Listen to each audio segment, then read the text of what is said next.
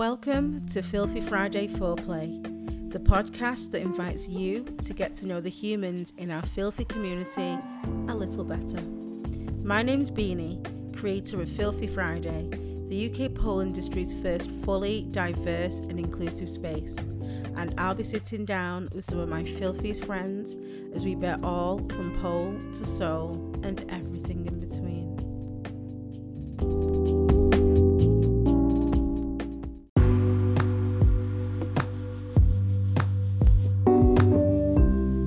Hello!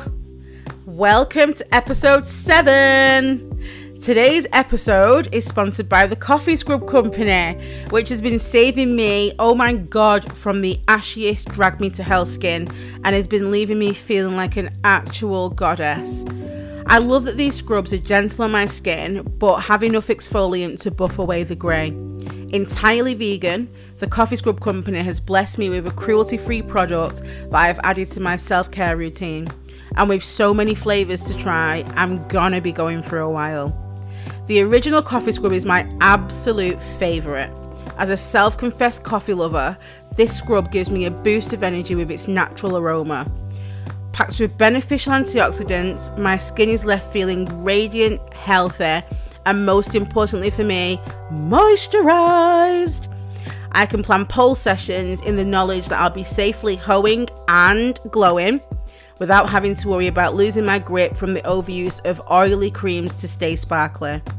I love to scrub every curve, every roll, every dimple, and feed my melanated skin with the luxury it deserves.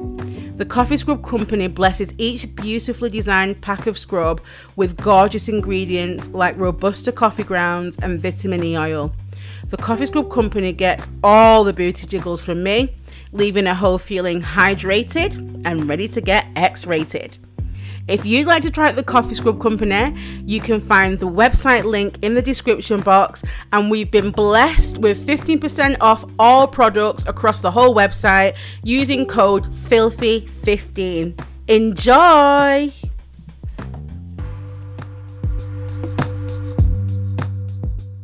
Welcome to episode 7 of Filthy Friday Foreplay with me, Beanie, and my very good pal, Carolina. No. Let me correct myself. Dr. Carolina.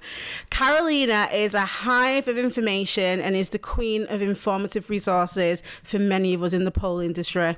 She's a badass activist with the most delicious booty, and today we'll be getting to know her a little bit better. Carolina, hello.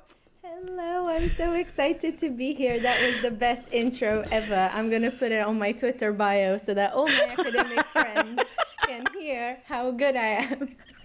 Just my shit northern voice like Dr. Carolina is bloody wonderful with a flipping great ass. I mean, it's not like it's not available for everyone to see, so... Do you know what? That is one of my favourite things, though. I love that...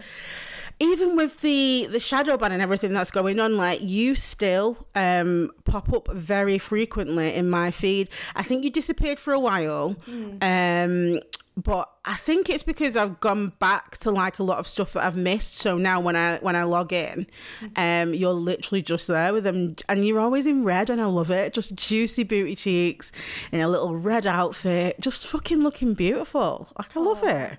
Thank you. I feel like red is for me what pink is probably for you, because I love red, and when you wear pink, like, the world explodes, the camera can't take it. You're just too amazing. I love that. Don't give me a big head, like, because I've literally got to go shopping today, and I don't want to be walking around Tesco like I'm that bitch, because I actually look like trash. So people just be like, that bitch. Oh, thank you, Carolina. I love this. I love being... Everybody get you a friend like Carolina. Everyone needs a Carolina in their life. So, yeah, you mentioned you were drinking, and I thought I would match that energy. So, what are you drinking this fine Saturday afternoon? I am drinking a glass of Pinot Grigio, like the Italian bitch I am. How about you? I've got a whiskey and Coke. usually I'd have like some kind of, as you know, some random ass bougie, filthy cocktail, but I don't really have any mixers, and I don't feel like it'll benefit anybody today if like I'm just absolutely shit-faced. So I had a rummage and I found some whiskey and just some leftover Coke, which is actually flat, but I'm sure we'll be, it'll still get me very, very fucking tipsy. We'll be fine. I mean, they used to call me Caro 2 Sips in the office because I just have the worst alcohol tolerance. So it will be an interesting episode between the two of us. I absolutely love that. And I love the way that you say Pinot Grigio because of your accent. It sounds how it's supposed to sound. Here in Manchester, we just say bottle of Pinot. It's literally, it sounds so unattractive. It's just not. I don't know. For those of you who don't know, I constantly message Beanie after these podcasts just saying that her voice is ASMR for me. So to me, that sounds great. Oh, thank you. Yeah, she actually does, and I love it. I really love our voice notes. But sometimes I'm like, okay, Beans, right, you need to just stop now. But I feel like I could literally message you all day. Like, I love your accent. It's not even the accent, it's the tone of it and the pace in which you speak. And it's all very, very sexy. I was going to say it makes me question my sexuality, but like, we already know what that is. And there's no questions there, so there's no question on my side either. I'm biased fuck, so but I don't know, I feel like my accent is this weird blend of all the places I've lived in, because I've been here in the UK for ages, since I was 18, and I'm Italian, but then I spent quite a bit of time in Australia and in the US as well, so I'm basically just fucked. I don't know where I'm from. I love that. I meet so many people, especially from London, who aren't originally from the UK, and they say the same thing. You know, I've traveled so much, I've met so many different people, so this isn't like any kind of accent. And I love that because it just adds to that ball of uniqueness that we are as humans. And yeah, I don't know, I feel really I think that's what makes it really attractive. That's what really attracts me, just the fact that someone spent so much time in different places, and it's like, this is like a physical representation of the life they've lived, the way they speak. So yeah, I find it's really hot. I love it. Oh, you're making me blush. Thank you. It's like a dating show, innit? It's like Take Me Out. Yeah, I mean, we're ridiculous. By the end of this, it will just be like sexy noises. Yeah. Oh, Carolina. Oh. That was ridiculous. I'm not even going to edit that out. I'm literally going to keep that in. No, leave it in. The world definitely. Okay, so what we usually do is start off with a few icebreaker questions. So I will get stuck in. The first question is, what about Paul makes you feel like your most powerful self? I feel it's a blend of the nakedness, but also the power moves and the going with the music, like the sheer power of the performance itself. I come from a very small town in Sardinia, Italy, and I used to hide my sexuality quite a bit. I dressed up as a man, essentially, for my whole teenage years, with giant metal band t-shirts. And then even when I was older, I kind of tried to be more kind of out there, to try to explore my feminine side. Yeah. It just never really kind of did it for me. I always felt like I was wrong and like I was putting on a costume. And with Paul, I feel like finally I've been able to blend my own little passions, which are like rock and metal music, but also just, you know, just the strength and like going with the song, into something that finally makes me feel sexy and powerful, and that is not a costume. Yeah, that makes so much sense and definitely resonates with me as well. I think I've always enjoyed being like super naked and just wearing whatever the hell that I want, but I think going out in public in certain things was kind of like, pretty difficult. So I really like that Pole has given us a place to just exist as we want to, with no shame and no judgment. And like, I kind of feel like every day is just like growth. Every time you touch the pole, it's like you just feel this like magical feeling, and it's just, you learn something new about yourself all the time. And I found that with how it's the same with a lot of other people that we've asked that question to. It seems that, you know, that's something we can all kind of agree on, that makes us feel like super powerful. I love that. I completely agree. Yeah, and I think it's always a journey, right? Like one day you might be feeling like shit, but actually in that day where you felt like shit, you learned something. Yeah. So it never stops. Yeah, that's true. Oh, profound. I love that.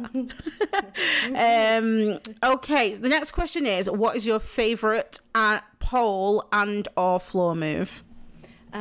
Pole wise, I love spinning invert flares done like really, really fast on like some powerful rock and roll song. And on the floor, also leg waves, with twirls and stuff like that. So basically any excuse to flash my vagina. And that, for anybody listening who follows Caroline, if you're not, you should.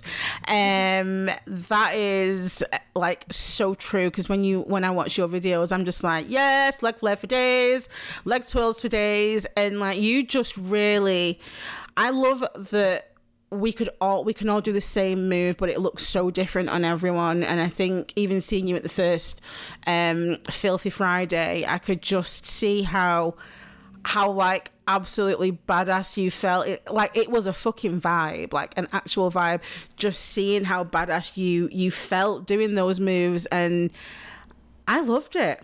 I was really here for it.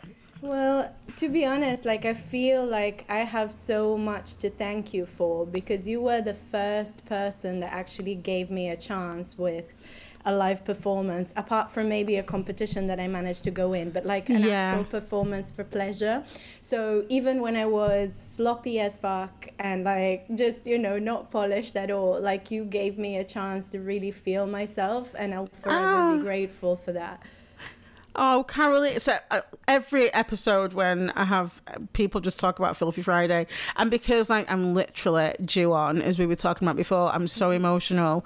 But it's just really nice to hear that, you know, there's been a space for people to be able to feel like they can just get up and be themselves, you know, without being judged, and just to really just fucking show off. And that is something you set the fucking stage on fire, whether you were polished or not, no matter what, like where you were at in your pole journey. I just feel like you have always got on that stage and just really given us what for. And like I love, same with your videos. I just like, I'm so fucking here for it. Like you are like an entire vibe. I love it so much. Well, you are a vibe. I remember the first time I came to Manchester where you did that Halloween performance to Tokyo Snow Trip by Iggy Azalea. Yeah. And I was living. You made me obsessed with that song ever since. I love that song. It's just so good. But like, I think honestly, there's like this huge, you know, we talk about inclusivity in the pole industry, but I think a lot of inclusivity also needs to go with giving baby performers a chance to shine. Yeah. Because if you're never accepted into anything, then you're just going to give up. You're just going to think you're shit. You're never going to have the guts to actually perform in front of an audience. And you create that space for baby polers of all sorts. And this is amazing. Oh, thank you. Like I really agree, and I think there are a lot of spaces out there, a lot of events out there that they just want professional performers, and I understand that. That's great, but like you said, you know, everybody has to start somewhere, and I just feel as though nobody was really doing that. So I still get really blown away when people apply to perform, and I get back to them and I'm like, yeah, absolutely, you're amazing, and they're like really blown away that and like I'm so here for it, but I'm just like, your fucking magic. I don't care whether it's you only had 2 pole lessons, and if you feel ready to get on the Filthy Friday stage and show off what the fuck you've got, then let's do it. And like you said, I just feel like there's not many.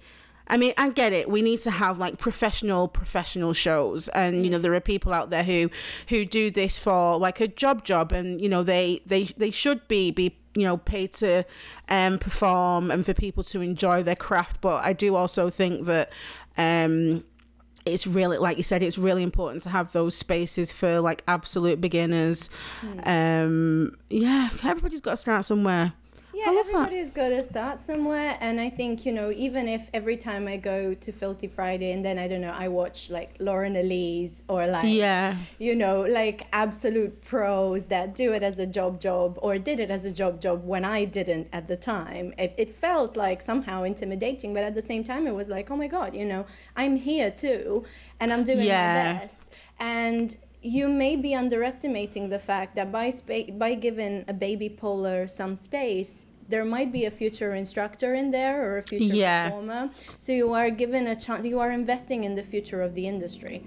Absolutely. And I really love that we have a mixture at Filthy Fridays. So, you know, we have our sex workers, we have our professional performers, we have our beginners, our instructors, because I love the conversations that we're having while we're getting ready, you know, while we're having a drink. It's really about connecting people. And I think that's something that you can't really get from social media. So although these events are really there for people to show off and sparkle and do their thing, I think it's so important for people to get together in those groups and have those conversations, because we've had some really, really deep conversations, some fun conversations. But the main thing is that, like, I've learned so much from meeting so many different people just from conversations in the changing room. So it goes right back again to, you know, just it really does pay to diversify your friends group and, you know, have a bunch of different people around you. And I think, again, that might be lacking in the pole industry as well. Yeah, I completely agree. And, you know, like, I remember the first trip to Manchester, it was me, Lauren Elise, and Elaine in a car, Elaine distracted by dancing, and like for hours in that car. And it was so fun. But like, you know, I don't think anybody would travel that far for any other show apart from Filthy Friday, because that's the vibe you've created. Like, people legit want to be there. Oh, that's what makes me want to be there. I'm just like, I don't think I can do this. And then I'm just like, you know what? It's going to be a vibe. I'm going to show up today. Such a fucking diva, an actual diva. Yeah, that's why I love you, though. So the next question, I think you've kind of answered it, is what's your favourite thing about Filthy Friday? Well, as I said, you've created a space for everyone, and that's like literally everyone. Nobody feels excluded from Filthy Friday, but also, yeah, like, I feel like it's such a positive space in all sorts of ways. Like, even someone who isn't a pole dancer that comes and sees Filthy Friday, that's a space, that's an event that can convert people into joining pole. It can really, like, I feel like a community like the one you've created is what makes the pole industry worth it. Yeah, definitely. And it's nice to see that there's more of those spaces cropping up as well. Yeah. I think, you know, it doesn't always have to be me. And I think I really need to get that out there, that, you know, it doesn't have to be Filthy Friday, but you know, we do definitely need more spaces for people to feel like that. So yeah, definitely. Yay. The next question, everyone's always like, oh God. So we'll do your favorite thing about the pole industry, and then we'll do your least favorite. I think the most and the least favorite things actually kind of connect, because my favorite thing about the pole industry and pole in general is how eye-opening it can be to all sorts of realities, all sorts of backgrounds, but also all sorts of issues.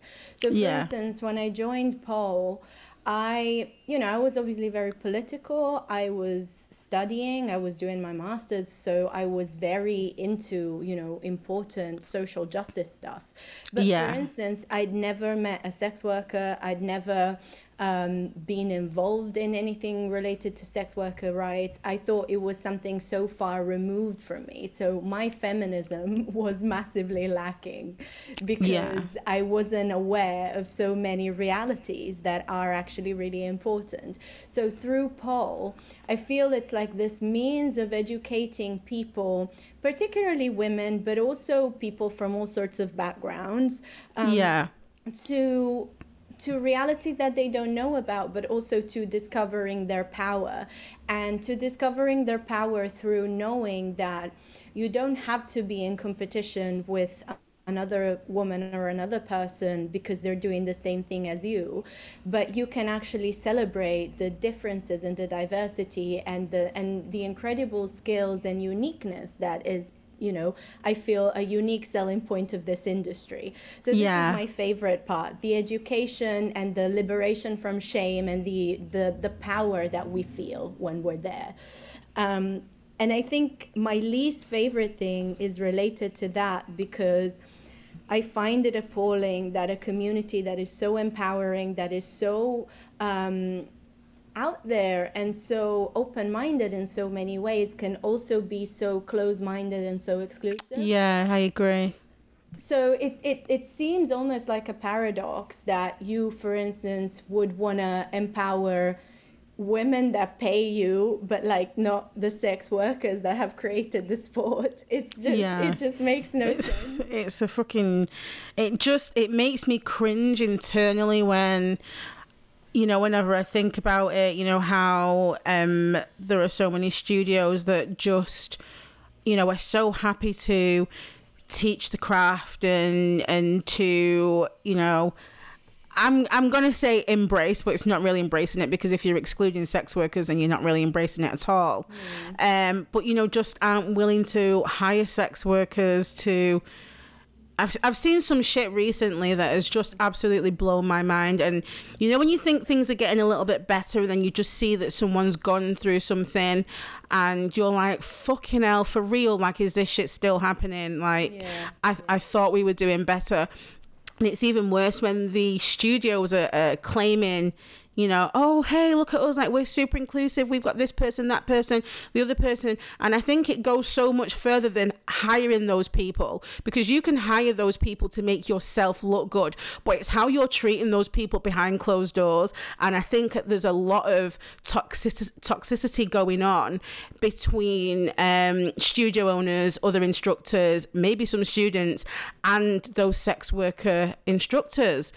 And I don't know what it is, and I don't know what these people are getting from the lack of respect that they're showing to sex workers. But it's like, you can't just have us in there. If you have sex workers in your space, then they deserve the same, if not more, respect as the rest of your instructors. And I've seen so much shit going on, screenshots from conversations with stripper instructors and their studio owners, and it's fucking mind-boggling. It's really mind-boggling. And I think, to be honest, part of the issue is that Paul, as a successful industry, is so young. So as we've been talking about through a variety of different channels and means, when something goes wrong, nobody says, well, this has gone wrong, so we're going to file an official complaint and we're going to solve this, in the right way. Yeah. That doesn't happen, because part of what makes this industry feel liberating is that it doesn't follow the rules. It doesn't really have big bodies that can regulate things. And in a way, that's nice. But on the other hand, if someone is openly discriminating against someone, if it's a sex worker, if it's an instructor from, a different background or whatever, we have no way to actually, make things happen and change things and make sure that that doesn't repeat itself. And it's really frustrating. And I don't know, like, something needs to be done about that. But then at the same time, I think it will take a long time before we actually kind of make those steps because of how new Pole is. Yeah, and I think, I mean, we both sat in on the same meeting a few weeks ago, and and I think, you know, that's probably given us an understanding of like just how difficult it is to put something in place that can, you know, maybe a governing body or, you know, a platform that does regulate people within the pole industry. And, you know, people have the ideas, but it just needs so much to go into it. So I'm just kind of like, if people can fucking behave while we fucking get there, that would be great. Thank you. Yeah, exactly. Jesus, I'm gonna start putting bitches on the naughty step. I'm so tired of it. Like, you're in timeout, that's it. Put me in timeout, that's fine. Like, if I need to go there, I'll go in timeout. But I think that's really what it's about, you know, kind of, if these people who are making the mistakes could just hold themselves accountable, could just for 1 minute put their egos to one side. Doesn't matter whether you own the studio, it doesn't make you queen of everyone, it makes you a studio owner. That's what you are. You own a business.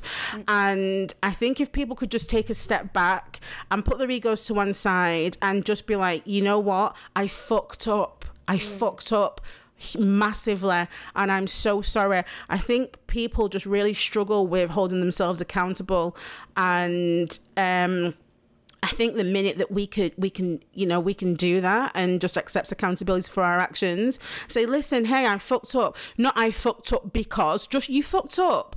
That's it. We don't need any excuses. You made someone feel like shit. You made a mistake. You are fucking human. But please just hold yourself accountable and do better. It is literally that simple. So it really baffles me that people are so just don't want to do it. Yeah, but I think, you know, again, because it's such a young industry, we don't have an accountability mechanism. So everybody really takes it personally. And everybody isn't like, oh, I did a wrong thing. They're like, everybody hates me because I'm a bad person. And nobody is going at it. I mean, although I know that there are some people that do react with trying to cancel others, and that comes from a place of hurt and a place of anger, and it's understandable. I personally find it counterproductive, and I do prefer when something goes on to sit back and then kind of think about it when I'm less angry and then put out a response. But because there is no official accountability mechanism, everybody takes it personally, and everybody thinks that a negative comment on social media is an attempt to ruin them forever. Well, it may actually just be feedback. It may be actually just, hey, actually you did this thing and it's not okay. Like, can we talk about it? Yeah, I think I mentioned in the episode with Alabama that someone heard it wasn't a judgment, it wasn't anything. They just made a comment about Filthy Friday, and I'm not gonna lie, I saw my ass a bit, and it was purely because it's like, I'm approachable.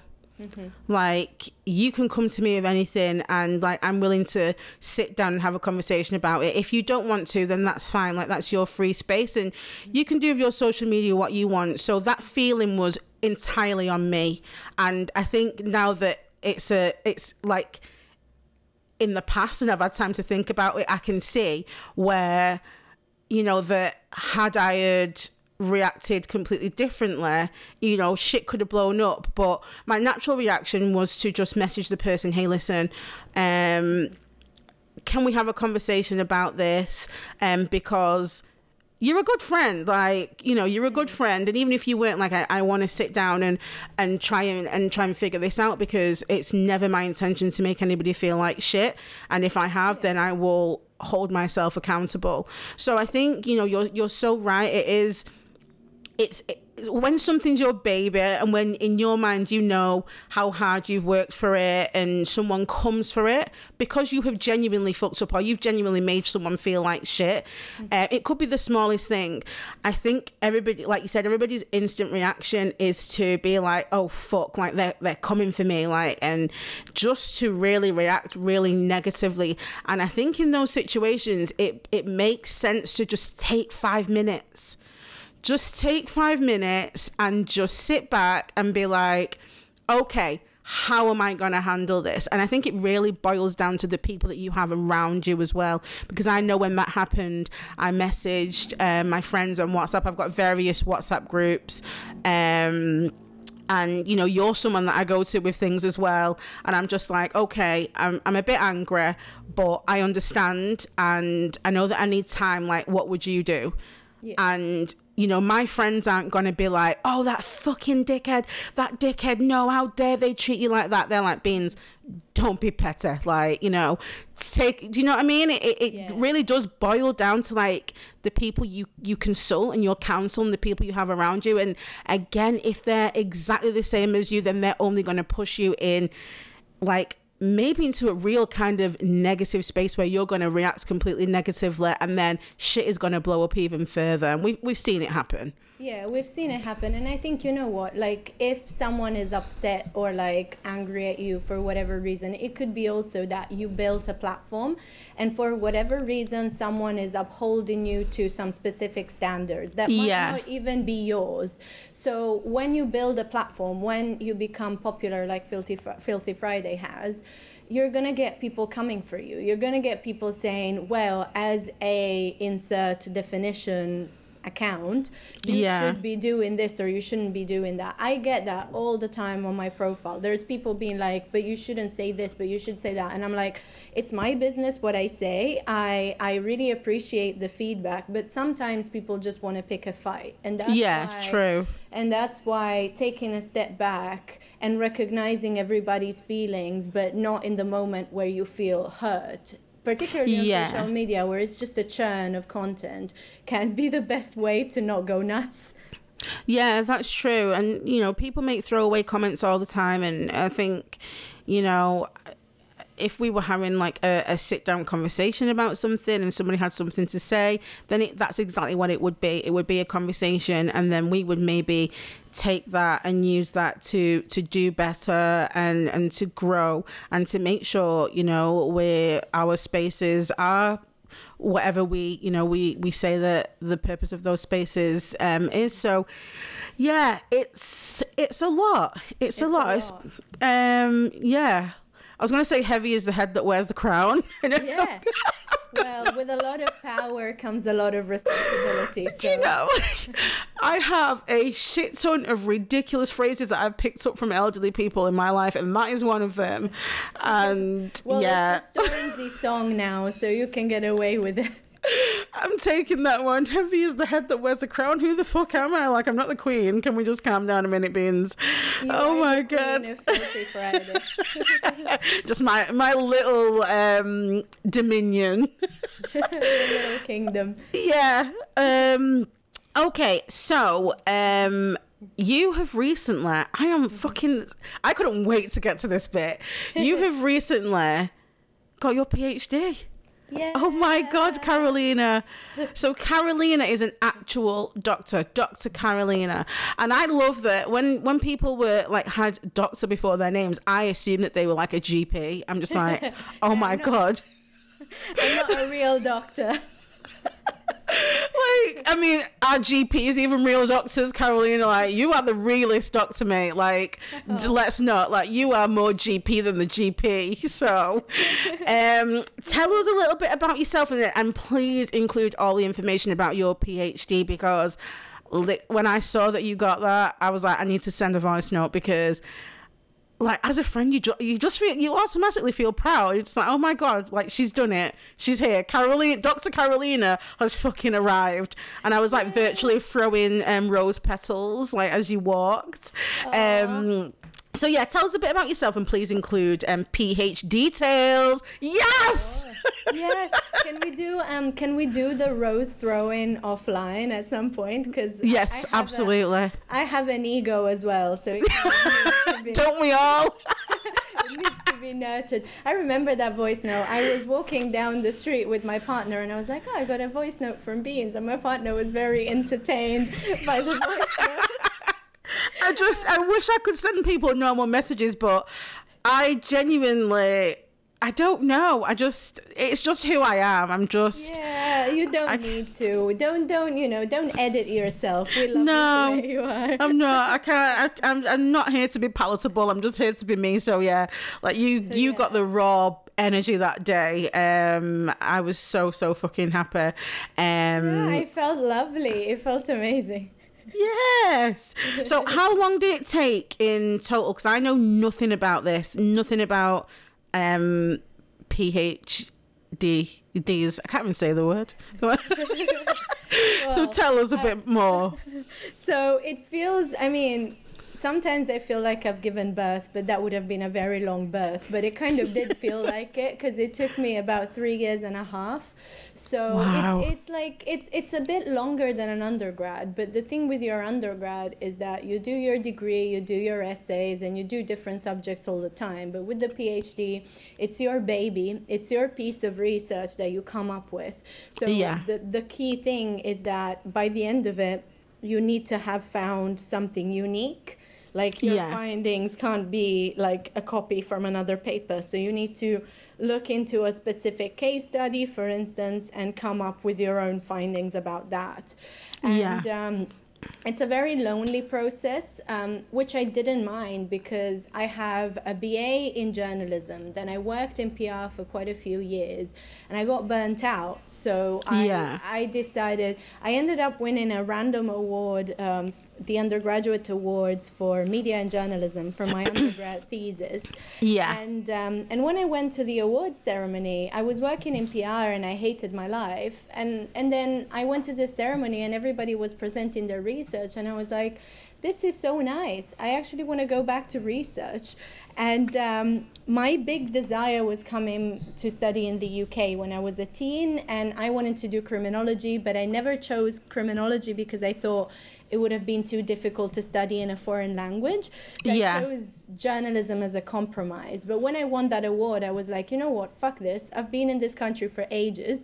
I'll do a fucking master's in criminology. So I ended up doing one application in Australia because I wanted to get out of this country. That's another story. But I was recovering from an abusive relationship. Right. And my abusive ex had been kicked out of Australia because he had a criminal record times. So Australia felt like the safest place to be. And also like a different kind of vibe as opposed to London, which I needed. So that's where I did my master's in criminology, and that's where I started specializing in my PhD topic, which is online harassment, online abuse, and stuff like that. So then when I was in Australia, I had this whole, I don't know, idea of what my life was going to be like. I was like, I'm just going to start a small business. I'm going to sell panini on Bondi Beach, and I will live my best life. Yes.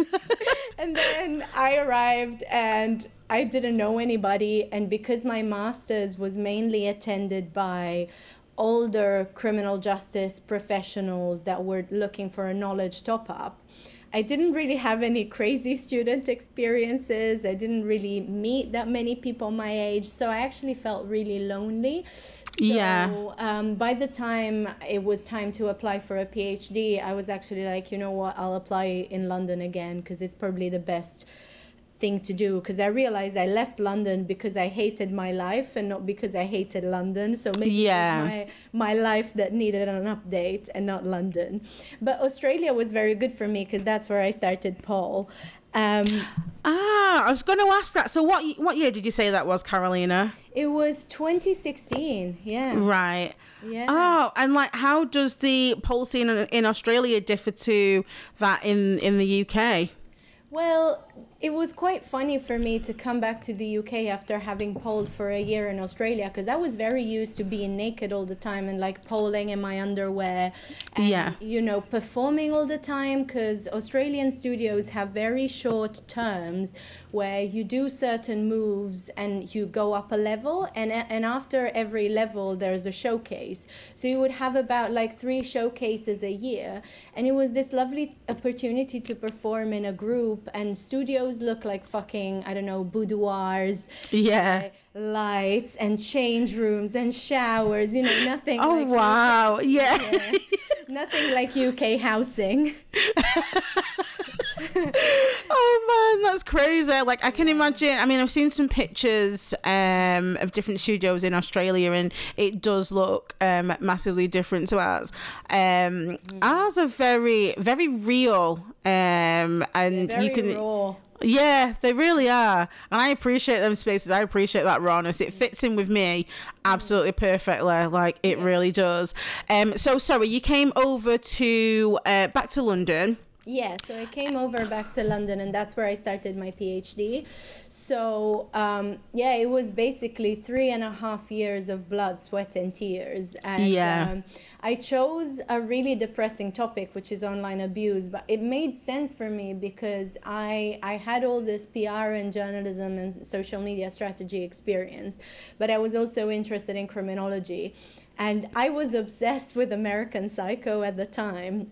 Yes. And I remember the author saying that if he were to write Patrick Bateman in our day and age, he would be a troll, like an online troll. Yes.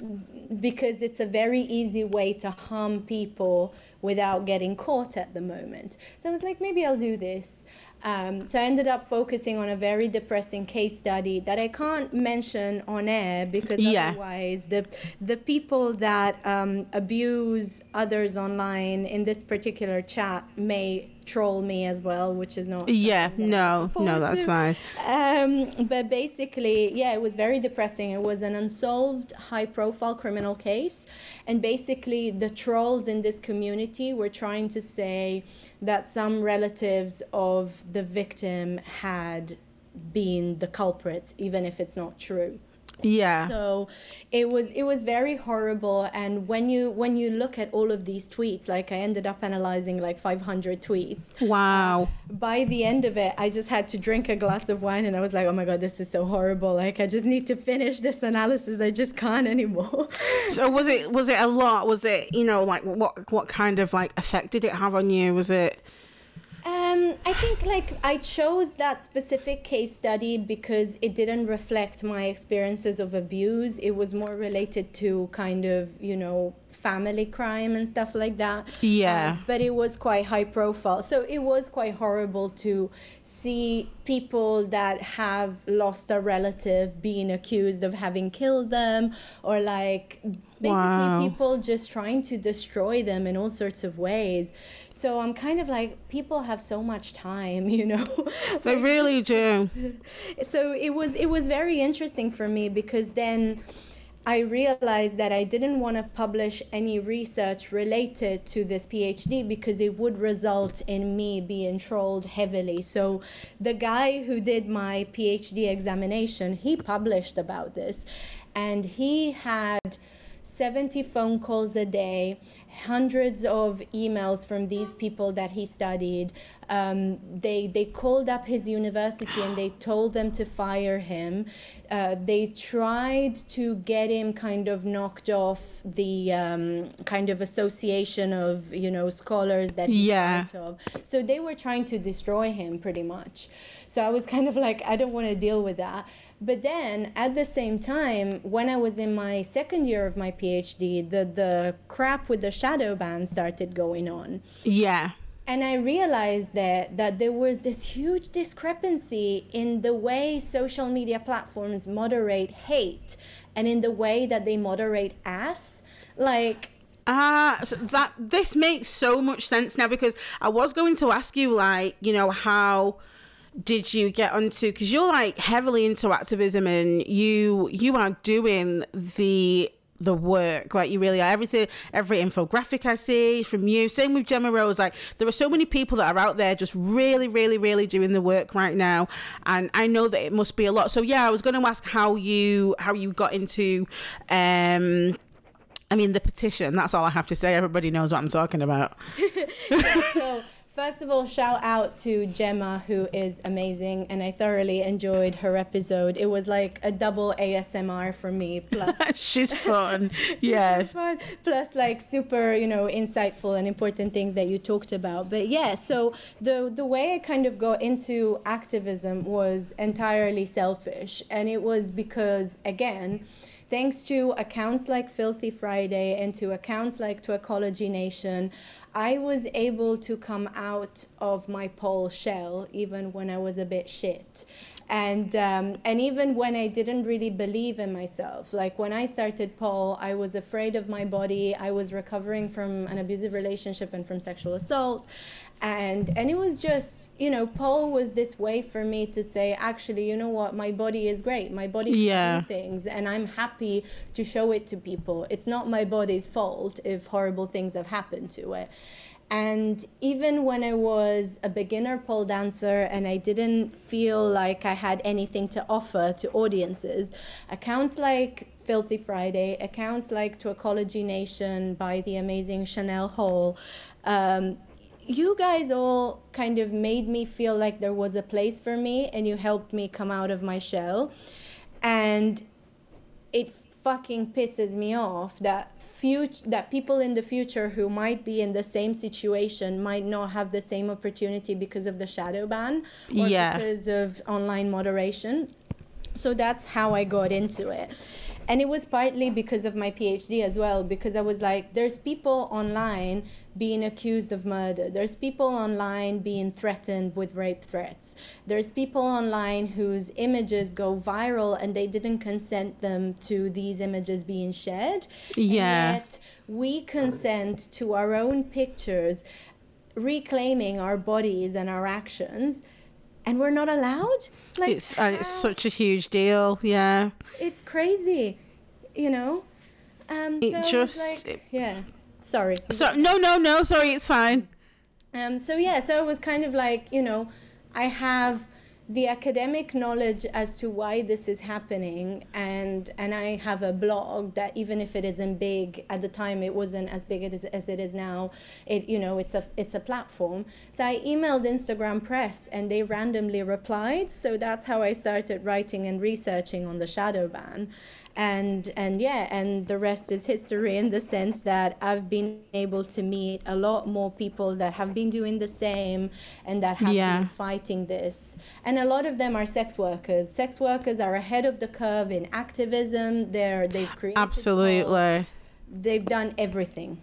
I 100% agree. I did, I think it might have been episode 3, which was Maintain Your Magic, and I spoke about how I kind of didn't see myself as a feminist because a lot of the groups that I thought I was part of didn't understand me and didn't support me. So their feminism wasn't very inclusive, so I kind of separated myself from that, and I never really saw myself as a feminist, never saw myself as an activist. It's it's other people who have given me that label. I kind of do it because like you, I understand what it feels like to not be accepted based on how you look, who you choose to love, what gender you are, what gender you aren't. So I really, really understand that. So that's it's not, I just don't know how to be any other way. But since being in pole, I had a really, really toxic friendship with a few girls, and I didn't realize how toxic it was until I stepped away and I thought, this is how you be a friend. But what I didn't realize is that they were enabling me to do a lot of shit that they could then go and talk about. So it was, again, the same exclusive sisterhood, and you're supposed to be my sister, but why is it after every night out or after every social gathering that I'm the one being spoken about and nobody's standing up for me, not in the same way that I'm standing up for you? And it wasn't until I started pole and I met more sex worker friends that I became super close with, and that I realized like this is the true fucking meaning of friendship. And that sounds so corny, it really, really does, but it is the goddamn fucking truth. Like, I have never felt so fucking accepted, and more so, like, I've learned, these people have taught me how to accept myself.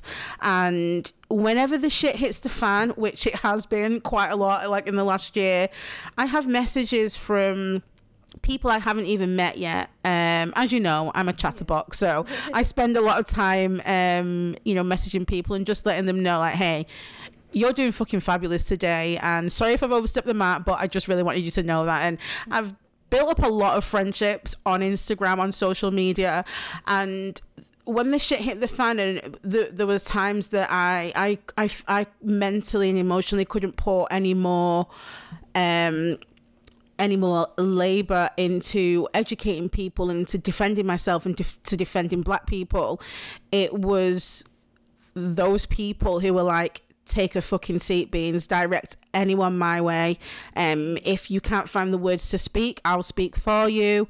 And I was just like, wow, like, I have never, the only person that has been like that in my life is my mum and my husband, like, you know, close family members, the people that love me and I love them unconditionally. But in friendship groups, I have never had that. Yeah, never fucking had that. I've never had anyone actually want to fight my battle before, ever. And these are sex workers. Yeah. Yeah. And this is what feminism is to me, and it's changed my view completely. Yes, I am a feminist, and yes, I am an activist. Like, it, you know, it is what it is. Like, I'm there now. I'm all the way here. I've arrived. Yes, and we need you. Mother has arrived. Yes. We do need you. But like, this is the thing. Like, I feel like feminism and here in talking about feminism, I talk about both the academic definition and the popular definition, but feminism is deeply flawed in the sense that it's more often than not used as a way to sell something, or it's an ideology used by white privileged women that is only about them. And like, you can really see it in the academic circles. Like, I'm on academic Twitter, and fucking hell, sometimes it's horrible. Like, there are so many radical feminists that are against sex workers, that are against trans women. I once spent a horrible couple of weeks being trolled by anti-trans feminists just for standing up against the treatment of a trans woman at an event I was at. And honestly, I'm just so tired. I'm like, how can you call yourself a feminist if then vulnerable people are being excluded from everything, and you're not fighting that exclusion, you're actually making sure that it happens, like what's happening with strip clubs right now in the UK. You know, Misty, pole dancer, is doing amazing work on that, and she's actually critiquing a bunch of research that is really damaging. And yeah, like, I think like feminism needs an update, and it needs more people in it that are not just white female academics. Yeah, absolutely. And I feel as though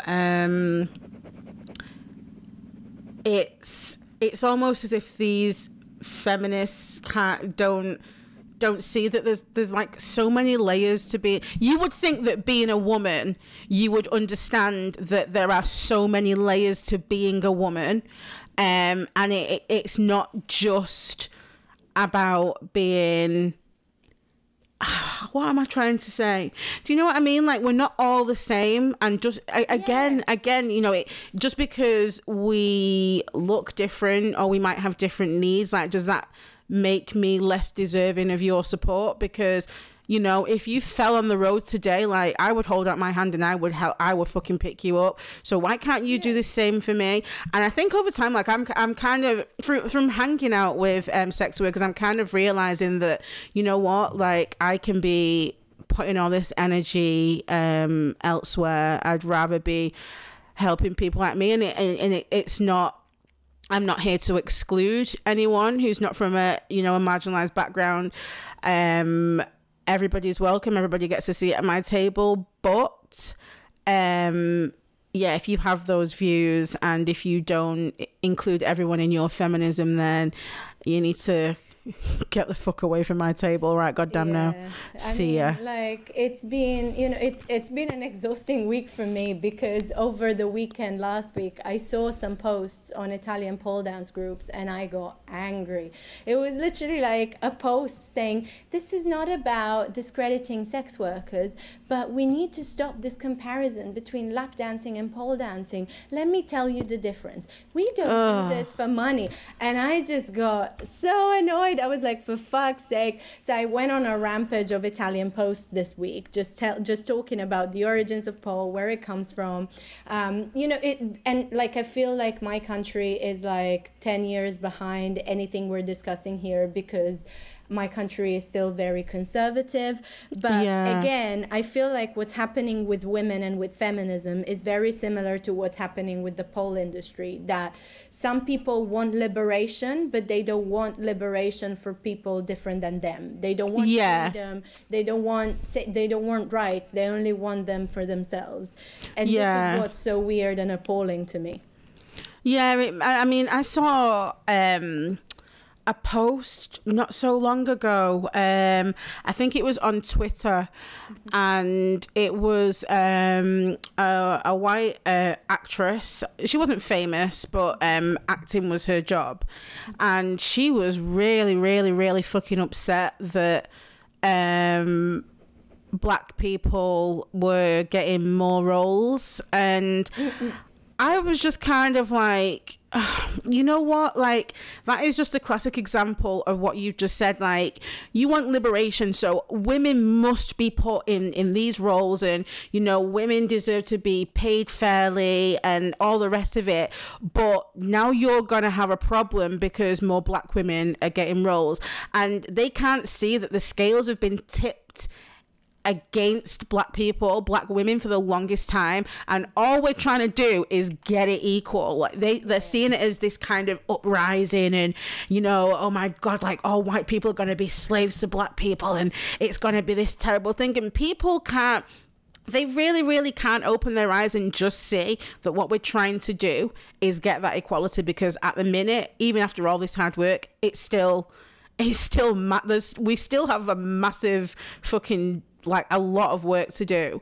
And like, you do see the same in pole. And I just think, do you know what, like, if you have such a problem with being associated with sex workers, then fucking quit, go and do something else, do ballet, do gymnastics. You could do so much. But I completely agree, and it's so exhausting. And I think, what, I found it really interesting over the summer, because with Black Lives Matter, what happened, I think, is that a lot of white people have felt the way men felt after Me Too.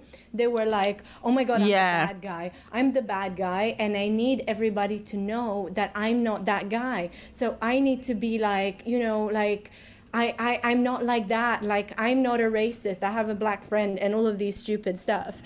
And actually, it's just made things worse. I'm like, something is happening. It's a major cultural shift. It will make you uncomfortable. Sit with it. Like, sit with it, realize why it's making you uncomfortable, and then realize that it's not about your space being taken away from you. It's about making space for more people that were excluded before. Like, I honestly don't understand. Like, it's not that hard. Like, just, I don't know. No words. I know. And it just, sometimes when you see things as well on Instagram, it's just kind of like, not even Instagram, just in the world in general, it's just kind of like, oh god, like, here we go again. And like, how do you handle that? So when when things get a bit too much, which it will in your line of work, you're doing so much for so many of us right now, like, what do you do to kind of just take a break, or just switch off from it all? Well, I think I was talking about it with a fellow researcher I'm writing a paper with the other week, and in a way it feels very unfair because the self-care mechanisms regarding social media are on us. Like a lot of times social media becomes really heavy. People even threaten you and harass you and whatever, but we have to defend ourselves. Like there's nothing to say, oh, I'm going to protect you from it. Like you have to be on social media because it's important for your work, but then you have to take the fallout, which is really unfair. So sometimes I try to share my boundaries. Not everybody respects them, and that really does annoy me. Because there are a lot of people who, just because you have a platform, expect you to do all the work so that they can sit down and watch it. And this is what really pisses me off. Like, you know, I try my best, and I always, you know, if something matters to you, it doesn't mean that then you should forget all the other important social life issues that are happening. But sometimes it's not my voice that needs to be heard, and sometimes it's someone else that needs to speak and needs space. Yeah, so, that's true. Like if I were to speak for all strippers about strip clubs closing, that's not my place. Like I'm happy to share petitions, I'm happy to raise awareness about this, but there are times where, you know, strippers are vocal, strippers are active about stuff, and I'll happily support and raise awareness, but I don't want to appropriate the role of like speaking about issues that are not part of who I am. Or like, you know, if even with racism, like I will share stuff, I will support, and I will try to uplift other people, but sometimes it's time for me to take the back seat. I'm not a news organization, I'm a person, and as a person I come with my own background and with my own biases and with my own experiences, and it's not right for me to always be the one who's talking, because everybody needs a voice and it doesn't always have to be my own. I completely agree with that, and because sometimes I find myself feeling when something happens, I find myself feeling really guilty, like I need to do more, like what can I possibly do, like it's what sharing this post isn't enough, having this person on the podcast isn't enough, and it really does bog me down. And you know, I think I'm starting to realize that I don't have to speak about everything, and it really is just about giving people space to use the Filthy Friday platforms here for people to, we don't have the most amount of followers, but people are listening, and sometimes that's that's all I can do. And you've got a big community that listens and that cares, and I think that's already really important. And as you were saying in the podcast with Gemma, at some point just pass the fucking mic. Like you can't just always talk about everything. Sometimes uninformed opinions or posts from people that are not aware of the full nuance of whatever they're talking about can do more harm than good. So I think, I always try to take a break from social media when I need it. I try to treat social media like a job and not check it all the damn time. Like that's true. Times when I'm checking it. And also, sometimes if I can let somebody else speak, I'll do it, because I'd rather that someone who has more knowledge than me about something speaks than me just trying to kind of rewrite history, Yeah, I agree. And it kind of keeps everything fresh. As fresh as can be, because sometimes if I've not posted for a few days, I will, I'll come back and then I'll kind of have a skim through and see what everybody's up to and check my messages, because sometimes like that gets a lot, and it's so hard to stay on top of messages, and sometimes I miss things, but I find that I'm able to, after, just shutting the fuck up for a while and coming back and checking the messages and seeing what everyone's up to, I'm able to schedule in an interview for the podcast, or, someone might ask me to share something, please can you help us with this? And I think it's I would rather be like that and do, you know, give up the space and do what I can when I can than just be on it all the time. Yeah. Exactly. Because it's taking up 2 seats on the bus when really you only need one. I love that analogy. That's a good saying. I made that one up on the spot.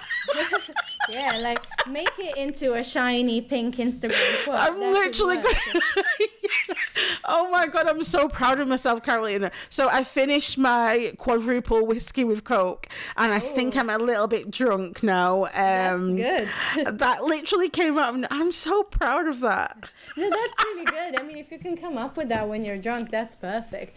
But yeah, like, I think that's literally, you know, all it takes. Because also, you know, we're all human. We all have a life. Like, there has been, you know, I've had some really hard weeks this year because at some point my grandpa passed away and I couldn't even go. No. Yeah.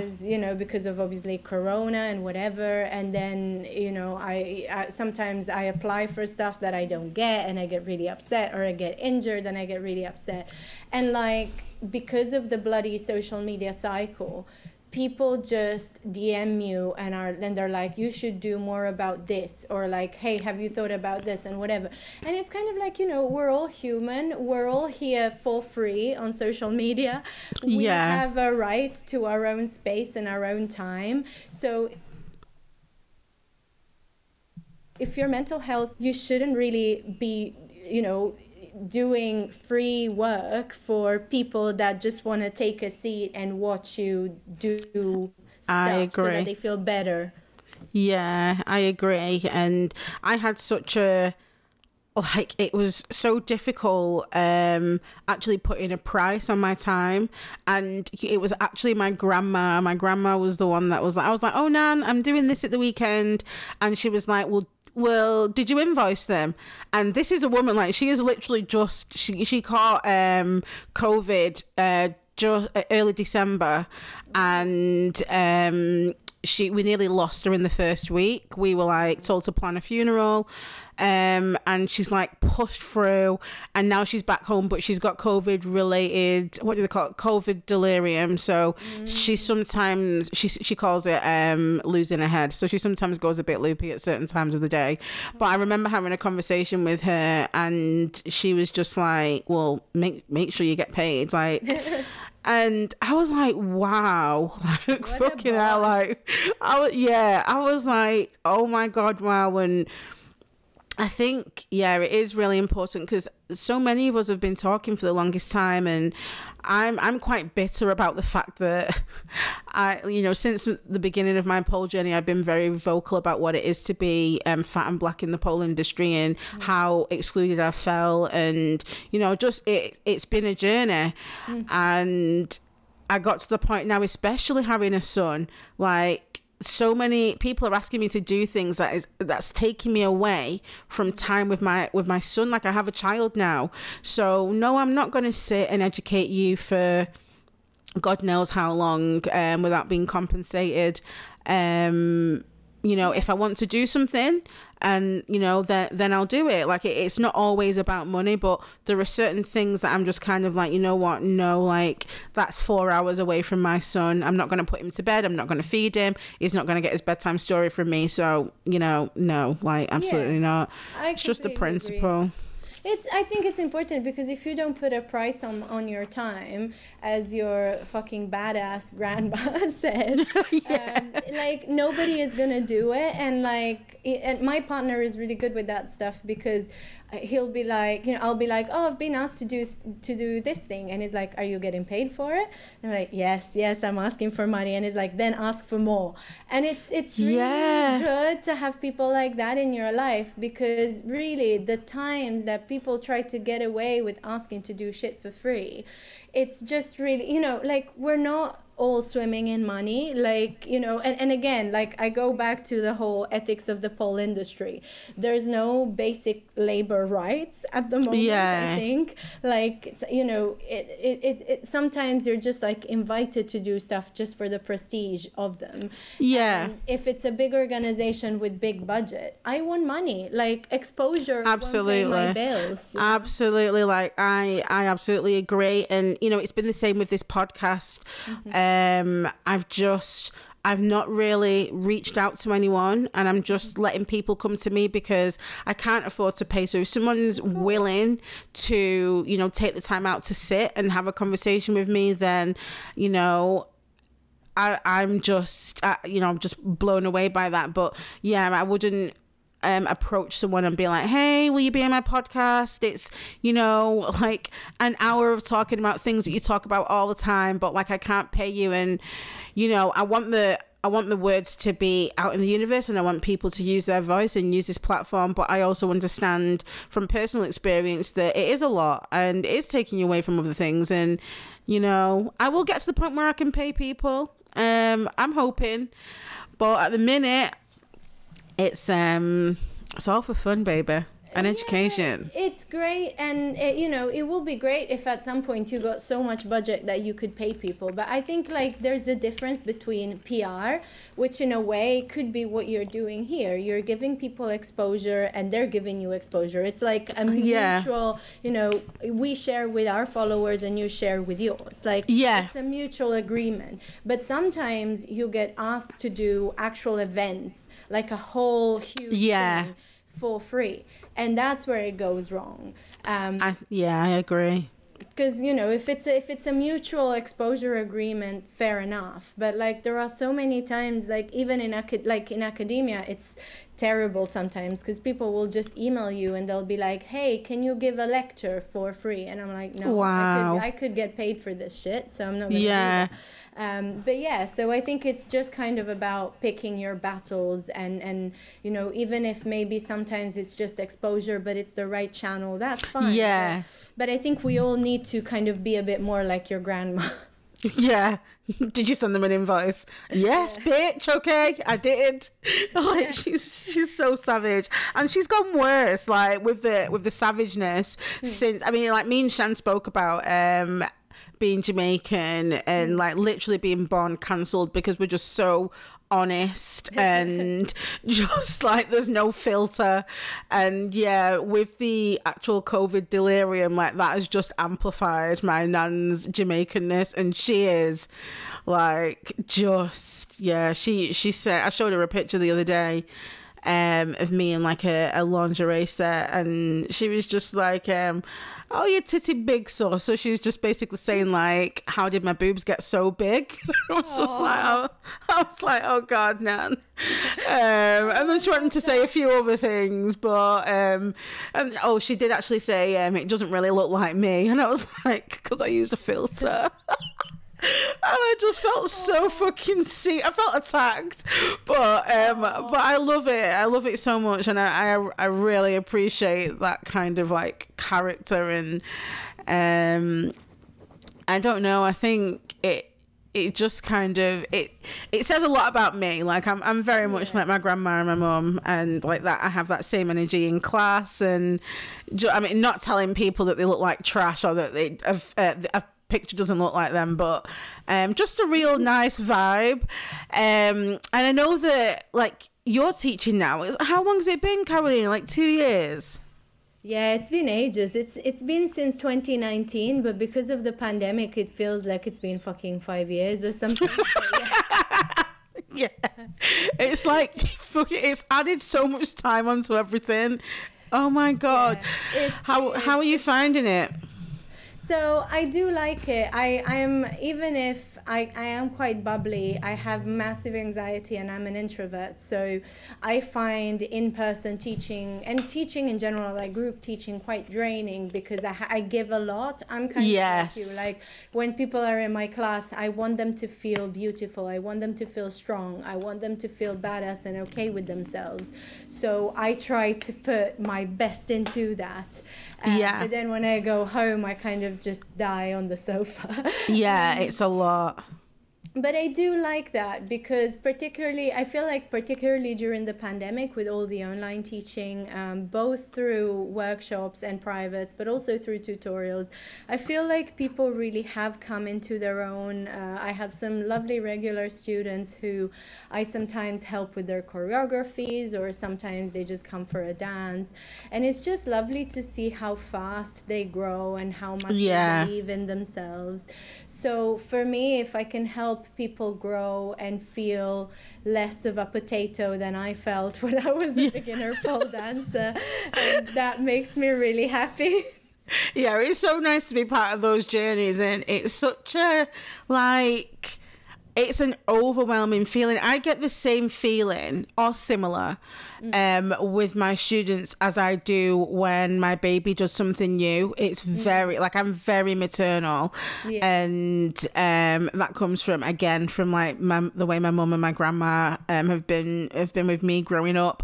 Very, very maternal. So when sometimes someone will do something in a class, or like they'll come in like in a fucking thong and paste it. Is it pasties or pasties? Nipple tassels. I think and I will literally come home and my husband will be like, are you okay? Like, how was your day? And I'll just start crying. And he's like, what happened? I'm just like, oh my God, they're so grown up. I can't believe it. Like 2 weeks ago, she was wearing leggings and a jumper, and now like she just walks in 9-inch heels. And he's like, oh, Beans, like we can't keep doing this. Like it's every week. But like, but I genuinely, like, that's how I feel. Like I feel so blessed to be part of these journeys, and we have a lot of fun in classes, and I really like to create a nice vibe, but like I take it so seriously. Like it's mad. Like, do you get that as well? Like yeah, it's like I do. So for instance, I'm not a kids person, mainly because I feel like I am children and I'm not ready. But although I do perv on everybody's babies, and I think they're lovely, especially Theo. He really does have your vibe. Like, he's just so hyper. I love him. He's crazy. But yeah, so for me, my students really do feel like, children that I can nurture in one way or another. Because I think there's really, I've had teachers that have made me feel amazing, even if I was doing like a fucking step around, Yes. And then I had teachers that I could be doing fucking handspring and they'd look at me as if I was a piece of shit. So there is a difference there in how students feel, and I really want to be the teacher that hypes you up even if you haven't done anything. Like I will be fucking mad if you don't point your toes, or if I love that. If you're doing something dangerous, or if you're not working on the move, I will give you the tough feedback. But as soon as you get the move, I will be the one screaming. Like, I think it's important to have both. Yeah, I really do believe that as well, because I think it was one time one of my students I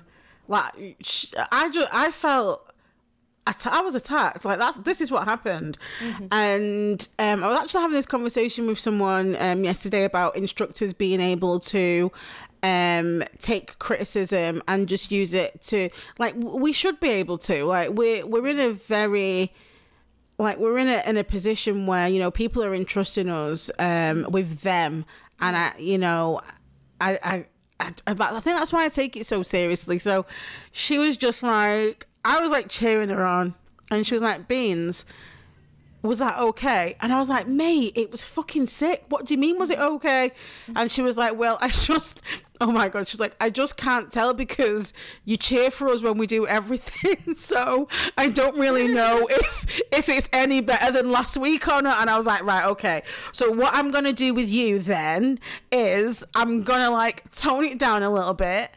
And then when you do something good, like, I'm going to really, really cheer. So, I didn't change at all. But what I did do was sit and have conversations with her either before or after class just to discuss her progress. And I felt as though that was, a really proactive way of her getting the feedback that she needed. So I was able to keep the same vibe in class, but then outside of class, we could have the conversation of, what can I do to be better? Because I do struggle critiquing people, like I really do. And I don't know, I think that comes from maybe struggling to take criticism myself. I'm getting better, so as I'm getting better with myself, I'm getting better with giving it to other people.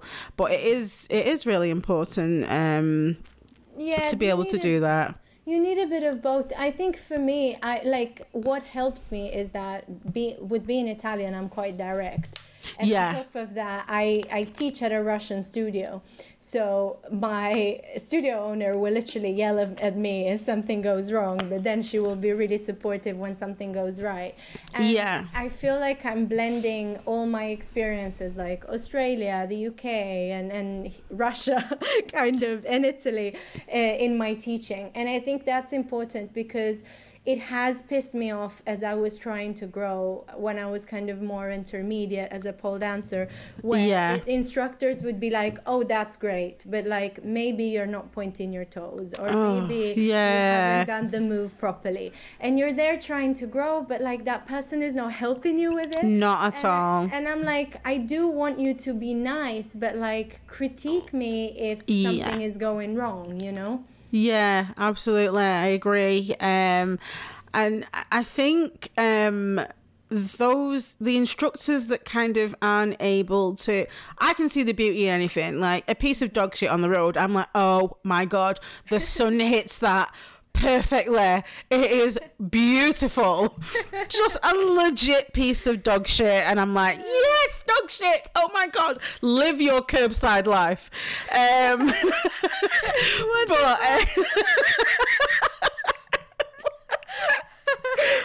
actually lost the plot, but I think like some instructors just don't get that, again, like we're not all the same, like, and we're all different. So, you might have to adapt for each person individually. Like you can't just treat the room as a room. Like you might have to like treat people like completely differently, because what works for some doesn't work for others. And I think like teaching has been the fucking test of my life. I've got to be honest, like it has been I've suffered with, what do they call it now, like imposter syndrome, when you're just like, what the fuck am I doing here? Like, how did I even get here? That's so real. I get that all the time. I get that a lot with my dancing as well, and I get that with my teaching, because I know how hard it is to find a place that wants you to teach. And, like literally my studio owner saw me and she was like, okay, I'm gonna train you to become an instructor. And I felt very honored, but at the same time I was like, fuck, I don't know if I deserve this. And then, there are so many people who want to teach, like, why am I teaching? And then similarly, even with my dancing, like, a lot of the time I feel like I get invited to stuff or to performances, not because I'm a dancer, but because I'm a good dancer, but because I have a platform.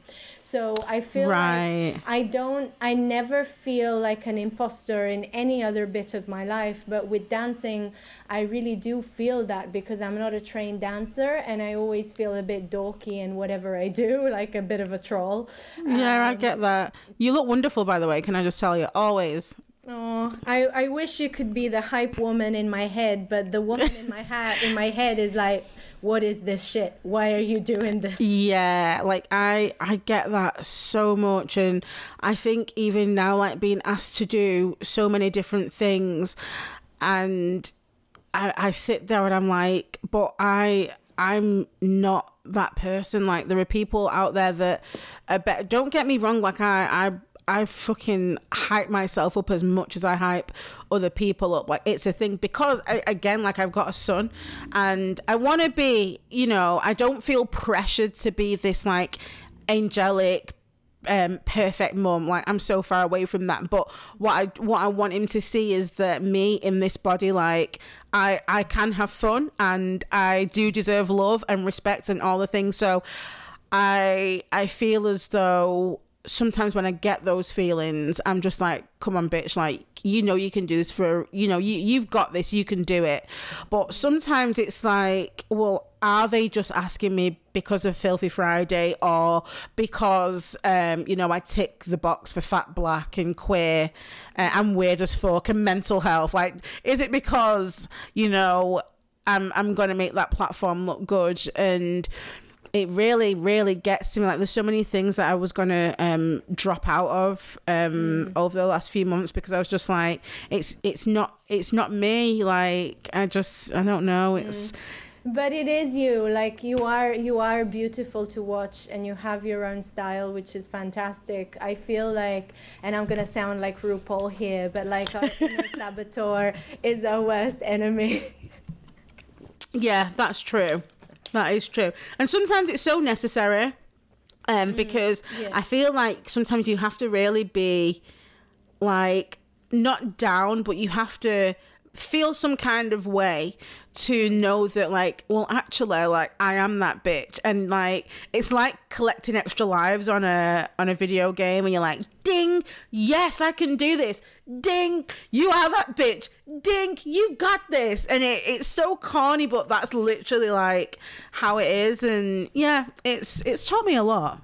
I think it's part of the power of pole. I think that's why so many pole dancers have their demons, because no matter how, shit you may feel on a given day, then you go on that stage and you bring it anyway.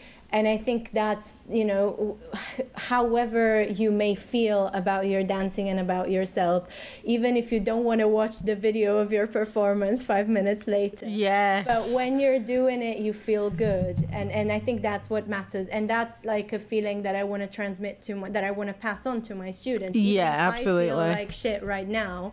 You think that I'm a goddess. Therefore, I'm going to perform as a goddess for you, so that you can then do it yourself. Yeah, definitely. Oh, that's a lovely way of looking at it. I love that. Oh my God. I've really enjoyed our conversation. It's been so much fun. It's been fucking chaotic. It really has. Is there anything you want to add? Is there anything that we might have missed that you want to discuss, or just get out there before we sign off? I'll just be really quick. So at the moment, one big outcome of the petition that you very kindly helped me with in December, the petition against Instagram's new terms of service, is that I am speaking with their policy team, which is a big thing, because before I could only get to the press team, who had no kind of decision power. So I'm speaking to these people in the hope to create a way for the community to feed back to them about their experiences. So if anyone has some weird and wonky and appalling experiences with Instagram moderation, they're very welcome to send me a DM on Instagram at bloggeronpole. And that's pretty much it. I've got loads of recordings up on Buy Me a Coffee, where I've got my workshop recordings, I sell my workshop tickets, and I sell my privates as well. So if anybody wants to dance with me, they can do it that way. And other than that, I'm pretty easy, just trying to get by and to find a more permanent academic job so that I can afford all the stripper shoes I can buy. Yes. I love that. I love that that's what you want in life, the stripper shoes. Same here. I can't anywhere, but okay. And if people are looking for you online, I'll leave a link in the description box, but where can we find you on social media? Thank you. I'm pretty much all over the internet under bloggeronpole. So you will find my research at bloggeronpole.com, and on my Twitter, which is also bloggeronpole. And then, just my ass is all over the internet. You can find me on TikTok, Instagram, Pinterest, Reddit, Facebook, you name it. Bitch, you really are everywhere. I love it. But Carolina, thank you so much. It has been a pleasure speaking with you. I am very tipsy and now have to go and dance. So thank you also for that. And can we have the videos? Otherwise it didn't happen. I will definitely share the videos. Thank you everyone for listening. Oh my God, what the hell has happened to my brain? Stay safe. Thank you for having me. You're so welcome. I love you. Love you, boo. Keep it filthy, everyone. Bye-bye. Bye.